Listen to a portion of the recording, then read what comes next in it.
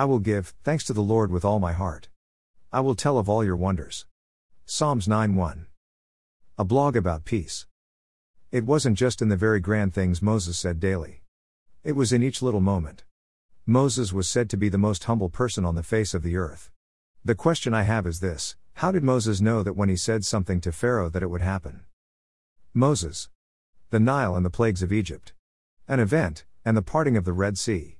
An event, then there was the writing of the 10 Commandments. Looking for an event, we might have missed Moses in the moment. Both the standing and waiting are important. Moses cared for an entire generation for over 40 years. That's a lot of waiting. Moses had a habit of talking to God. Remember, you said, watch the mighty works of God. On the backside of the mountain, Moses probably talked more to God than to any other person. And over we are reminded of Moses saying, watch the mighty works of God. Somehow I think Moses was also reminding himself when he made that statement, watch the mighty works of God. I think Moses watched a lot. It was God himself who first wrote the 10 Commandments. Moses lifted up his staff and God parted the Red Sea. And it was God who did all the wonders at the foot of Pharaoh. It was really each moment that fashioned Moses. A little standing, a little bit of waiting.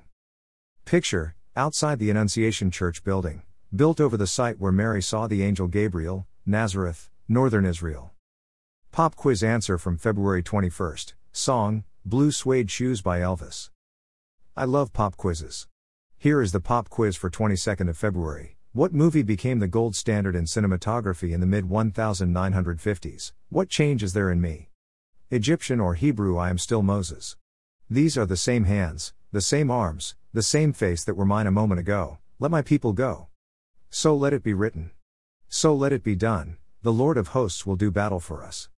Behold his mighty hand. Sinai is his high place, his temple.